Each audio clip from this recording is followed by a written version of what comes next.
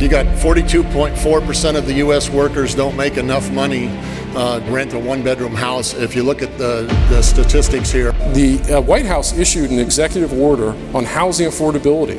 So they recognize that the crisis that I mentioned is in play, and they've directed HUD and Treasury and other executive departments to find ways for the federal government to incentivize state and local governments to reduce those regulatory burdens that have prevented us from bending that cost curve. What we've been able to do is create something that you just set up once on a foundation. You hook it up to our Magma system. This is our material delivery system that we've built in-house, and then you're off to the races. 3 people can operate the Magma and the Vulcan, so 3 people in total for both machines, and then you're printing a house. An estimated 1.2 billion people around the world do not have adequate shelter. 30 minutes before you would have said it's not possible, and then when you look at it or you see it, it's sort of, it is obviously undeniably possible. There is a swap, right? Instead of a framing crew, you're now going to have a machine operator and a material specialist and things like that. From the middle of America, welcome to the Oklahoma City Real Estate Show, covering local market data, news, and reports to arm you with information you need to empower your investing and strengthen your American rights. Top realtor, investor, husband, father, and veteran. Here is your host, Landon Witt. For more information and to listen or watch online, visit okcrealestateshow.com.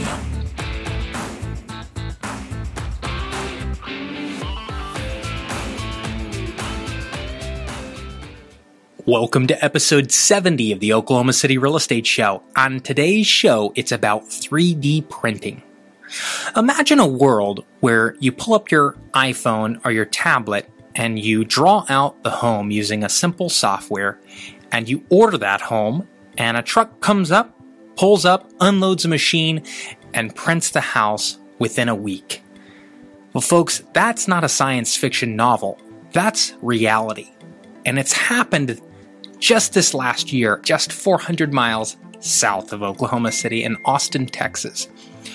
Yes, a builder by the name of Icon 3D, a 3D printing company co-founded by Jason Ballard, has printed the world's first permanent home in under 24 hours. Well, the first one was printed in 48 hours, but he claims running the machine at full speed could print in as little as 12 hours. Now, 3D printing is some call a disruptive force, and you bet, it certainly will be.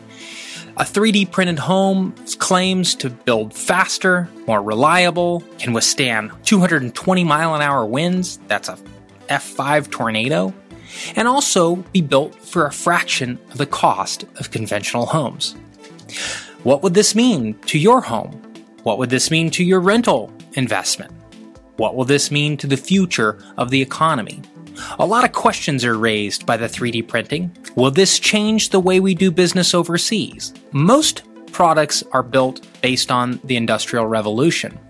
Henry Ford built a company based on the assembly line, which is a genius idea to take many complex building processes and break them down into individual parts that an unskilled laborer could learn, and then pass that on to the next step that another unskilled laborer and another, and so on and so on, and the assembly line would put together a very complex object such as a car in rapid speed. The more cars that you make, the cheaper it is to make. So, scale of economy existed in which we created many products, all the same, and drove down the cost. 3D printing will change that for forever. Now you can order a product, have it printed very cost effectively, so it's no longer needed to build thousands of products, which means there's not a whole need for an industrial society. So countries that are heavy into mass production of products such as India, China, Taiwan, these countries are on their edge right now, knowing that 3D printing technology could be a game changer. It's already been a game changer here in Oklahoma City. Tinker Air Force Base, as a matter of fact, has their own 3D printing technology in which they're replacing key components on their aircraft by 3D printing those parts and putting them into the aircraft. Folks, the technology is here, The biggest questions are going to be how the government responds to this technology and allows this rollout to occur. We're going to be talking about that here today. But first, I want to get with Jason Ballard. I want you to hear the passion in his voice for 3D printing technology. It truly is a phenomenal product with unlimited gains on this planet and on many others. Let's have a listen. One of my favorite role models in this regard is Elon Musk and Tesla. For a long time, the pitch with electric cars were they kind of look like clown cars, let's be honest. They go 85 miles. They might blow up and kill everyone if you get in a wreck. But hey, save the whales and drive an electric car. And Elon Musk comes along and goes, baloney. If we want electric cars to be normal, they have to be fast and sexy and safe. They have to be great cars. And so we've taken the same approach with regard to housing, which is like to make efficient, sustainable, healthy housing normal, they have to be more comfortable, more safe, more beautiful, and very importantly for us, because housing is a basic need, unlike a car, they have to be more affordable.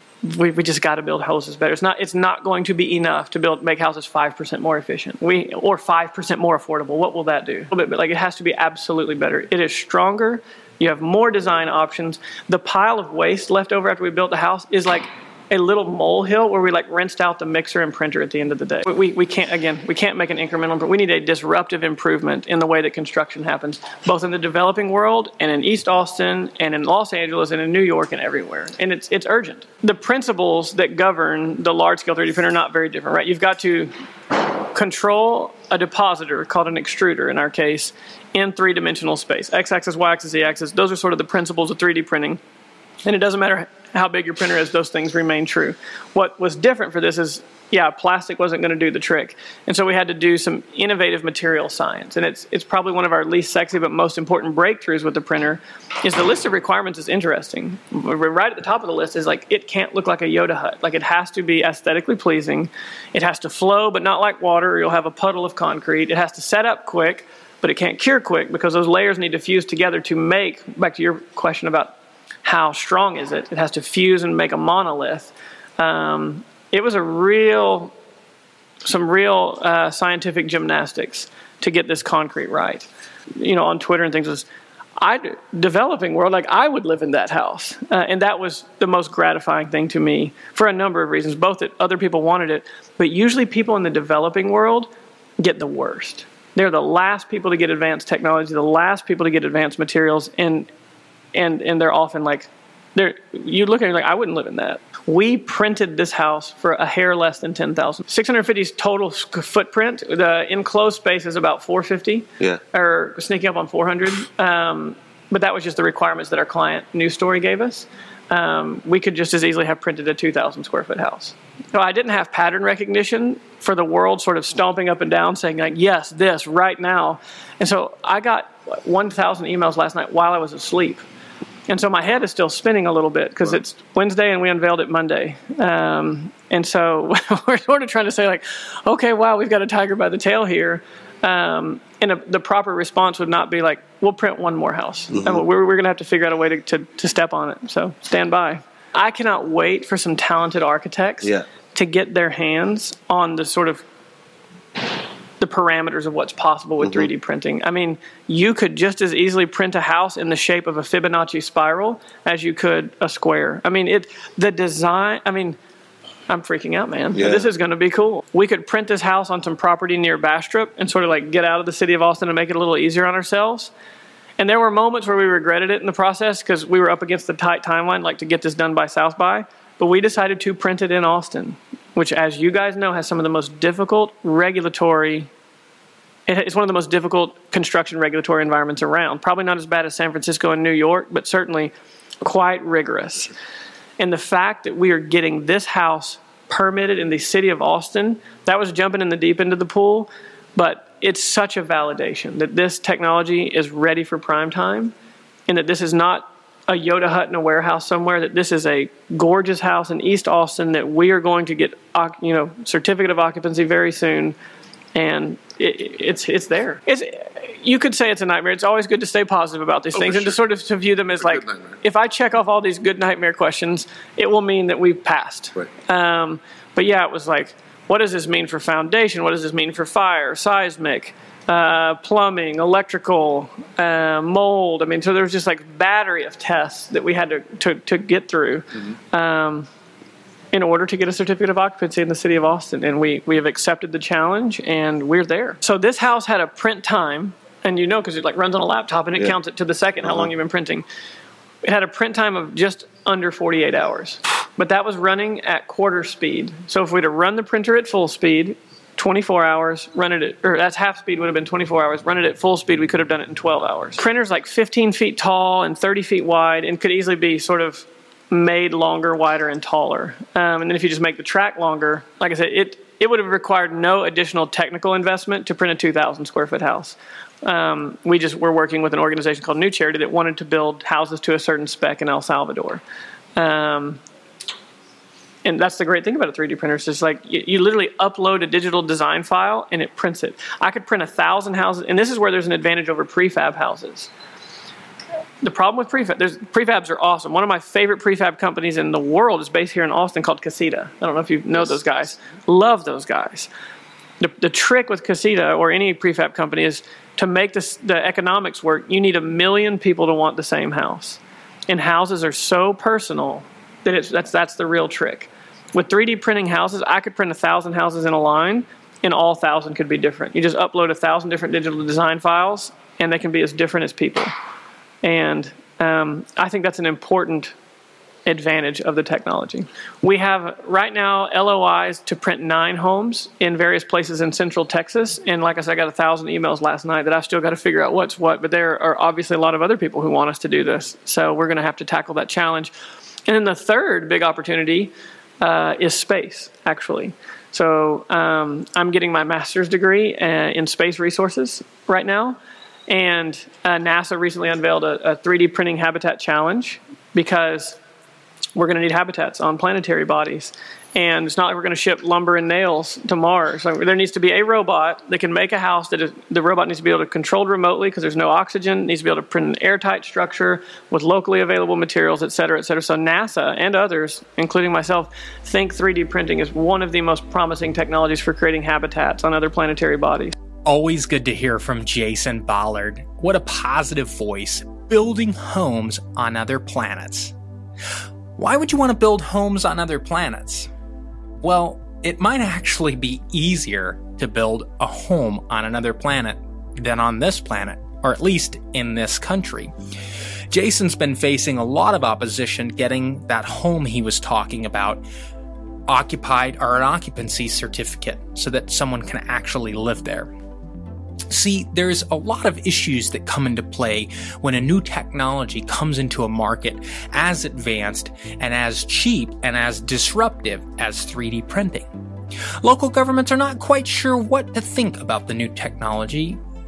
If it's true, it could mean that houses would then be valued at a fraction of the cost that they are now.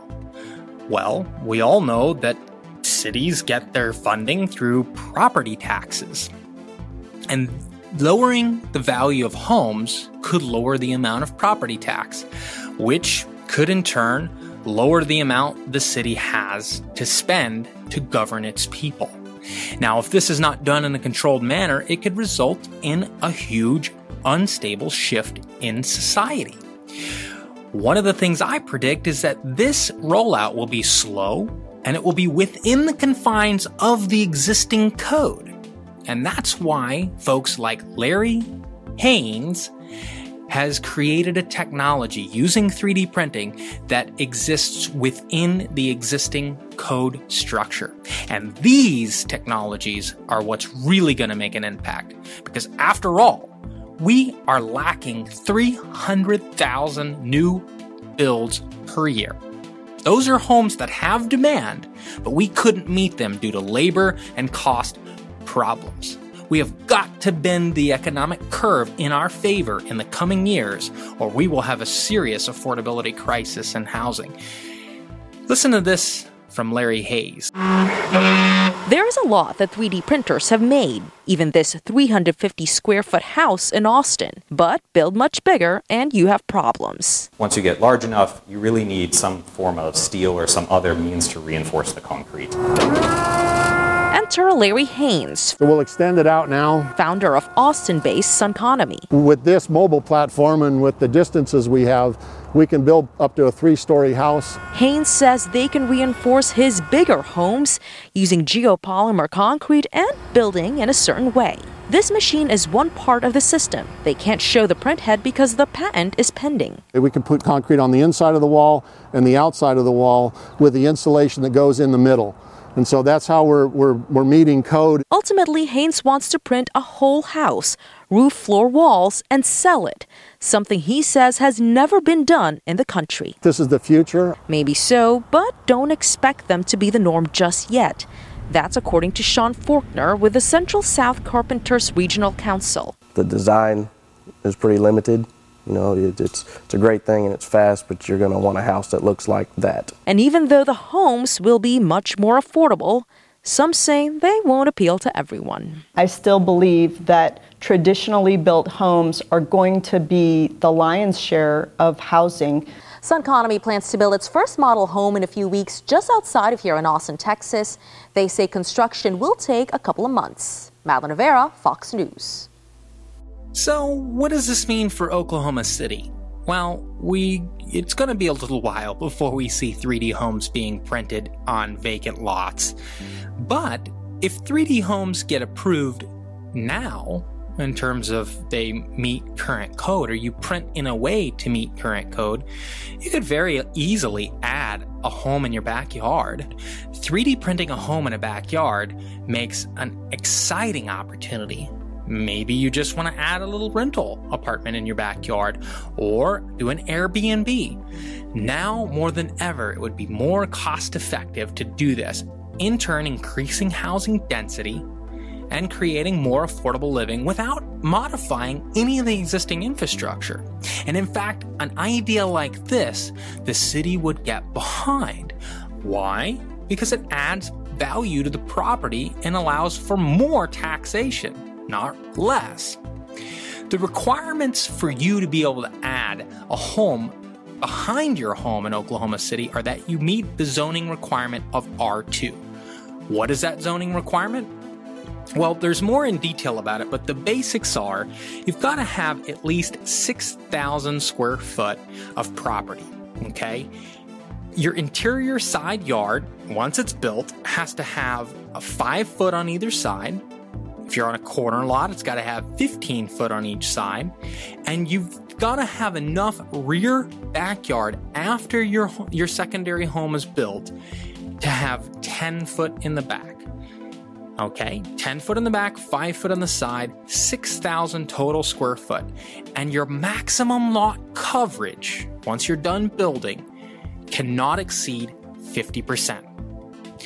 So, folks, if you meet those requirements, build away.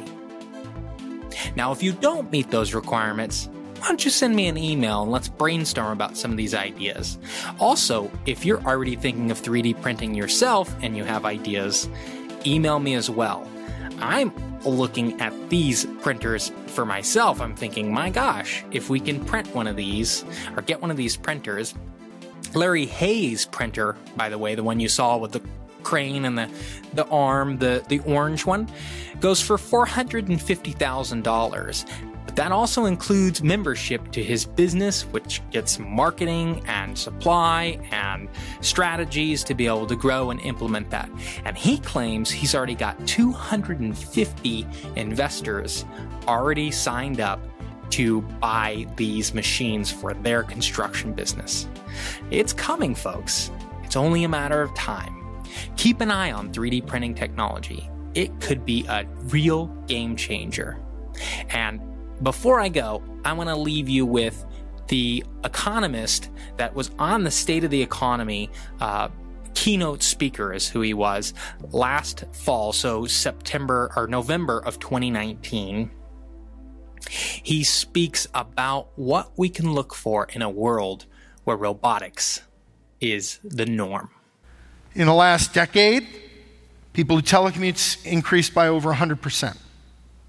Today, 50% of jobs offer people the opportunity to work 1 day a week from home. 70% of new job listings offer that opportunity.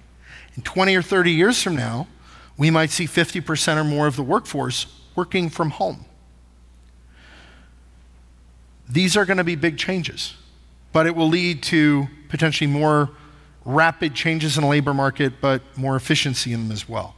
So we're going to see different things happen, but I don't think we end up with a full-blown robocalypse, and I don't think we end up in a world where no one has anything to do. There are a lot of jobs that won't be able to be easily replaced. Medical is one of them. We think about the demographics and the Medicare and the Medicaid and the aging population, the graying of America, the whole thing. You're going to need, you look at the BLS website, which is the Bureau of Labor Statistics, they have the job numbers.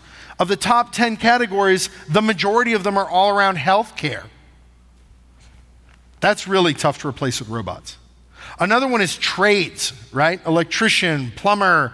I will take the other side of this bet with anyone that before we have robots that can go into a house and fix the plumbing in any house, we will be tearing down houses and reprinting them when there's a big enough plumbing problem. Right? You just think, oh, that's it, we got to call the moving company again. And you get all this stuff out of the house and they just tear it down and reprint it. Because it's too complicated. Each wall is different, each plumbing, each electric, it's all different. Very difficult. Those won't be replaced. For more information and to listen or watch online, visit OKCRealEstateShow.com.